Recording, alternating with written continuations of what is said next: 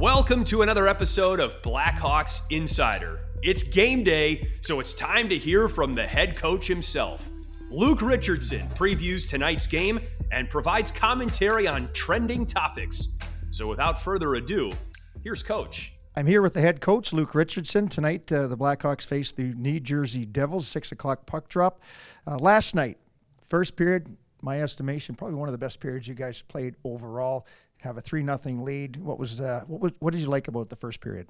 You know what? I thought we really used and corralled that energy from the crowd and not being home for a while. We talked about it and really wanted to get on a team that's been on the road a bit. So we wanted to have a fast start. I thought we really did that, and I thought it was simple. It's skating, it's playing physical and shooting the puck, and I agree. That's probably one of our most complete 20 minutes of the season.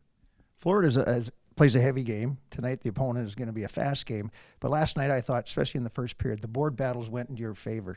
Second, third period, what was the difference when Florida started to take over and came on with that push that probably everybody expected? Yeah, I think we took the foot off a little bit, and really it's just being careless in those areas like 10 feet inside your blue line on the walls, turnovers in the neutral zone. And we can't forget Florida's a good team. They went to the Stanley Cup Finals last year, and I expected a good pushback, and I think that plus us just being sloppy in one or two areas of managing the puck gave them some life. And I know we scored the goal to make it 4-0, but I think we gave them a little bit of a spark there in the second, so it made it a tough battle for us in the third.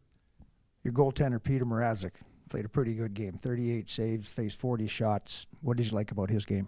You know what? Really in control, especially with a lot of scrambly type plays. They're big and heavy, like you said, and there's a lot of jams and wraps and guys like Kachuk and Reinhart that are good around the front of the net. And I thought he really stayed in his crease in between the pipes and made some big stops. There was a couple that kind of trickled through the crease that we got lucky on, I think. But I think when you're playing hard around that area, you create your own luck. So I thought we did that, and Peter really was kind of been great for us all year. But last game was kind of, I think the icing on the cake for us, having our goaltender standing tall. I think one of the coaches joked how he was not the first star of the game. It was unbelievable last game. But, in our eyes, he was our backstop, and it let us, finish off that game and get a really well-deserved, I think, 2 points at home.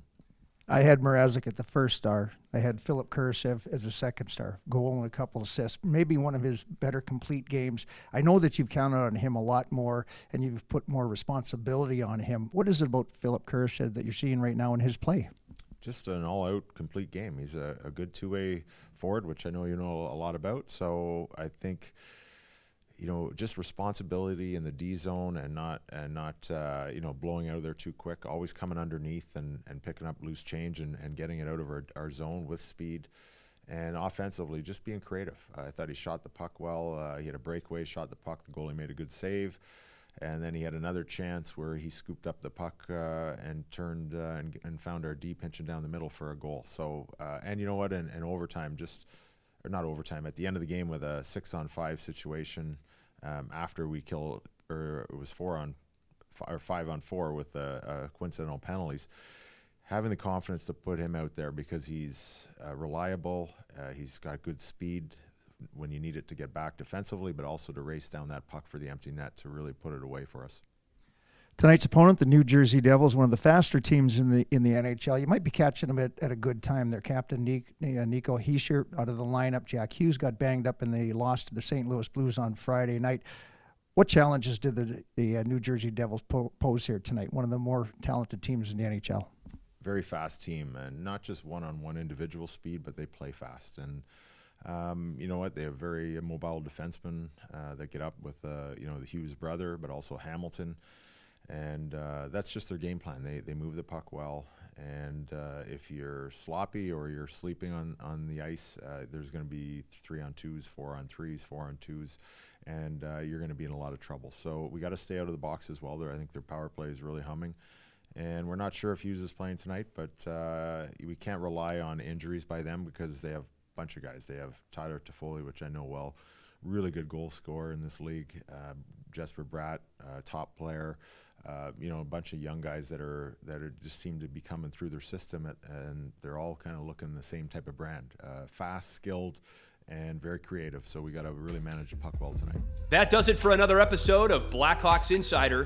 Be sure to subscribe on Apple Podcasts, Spotify, or YouTube, and tune back in every time your Chicago Blackhawks lace up. And thanks to Southside Jake for the tracks on this podcast. You can also find him on Spotify, so be sure to give him a follow.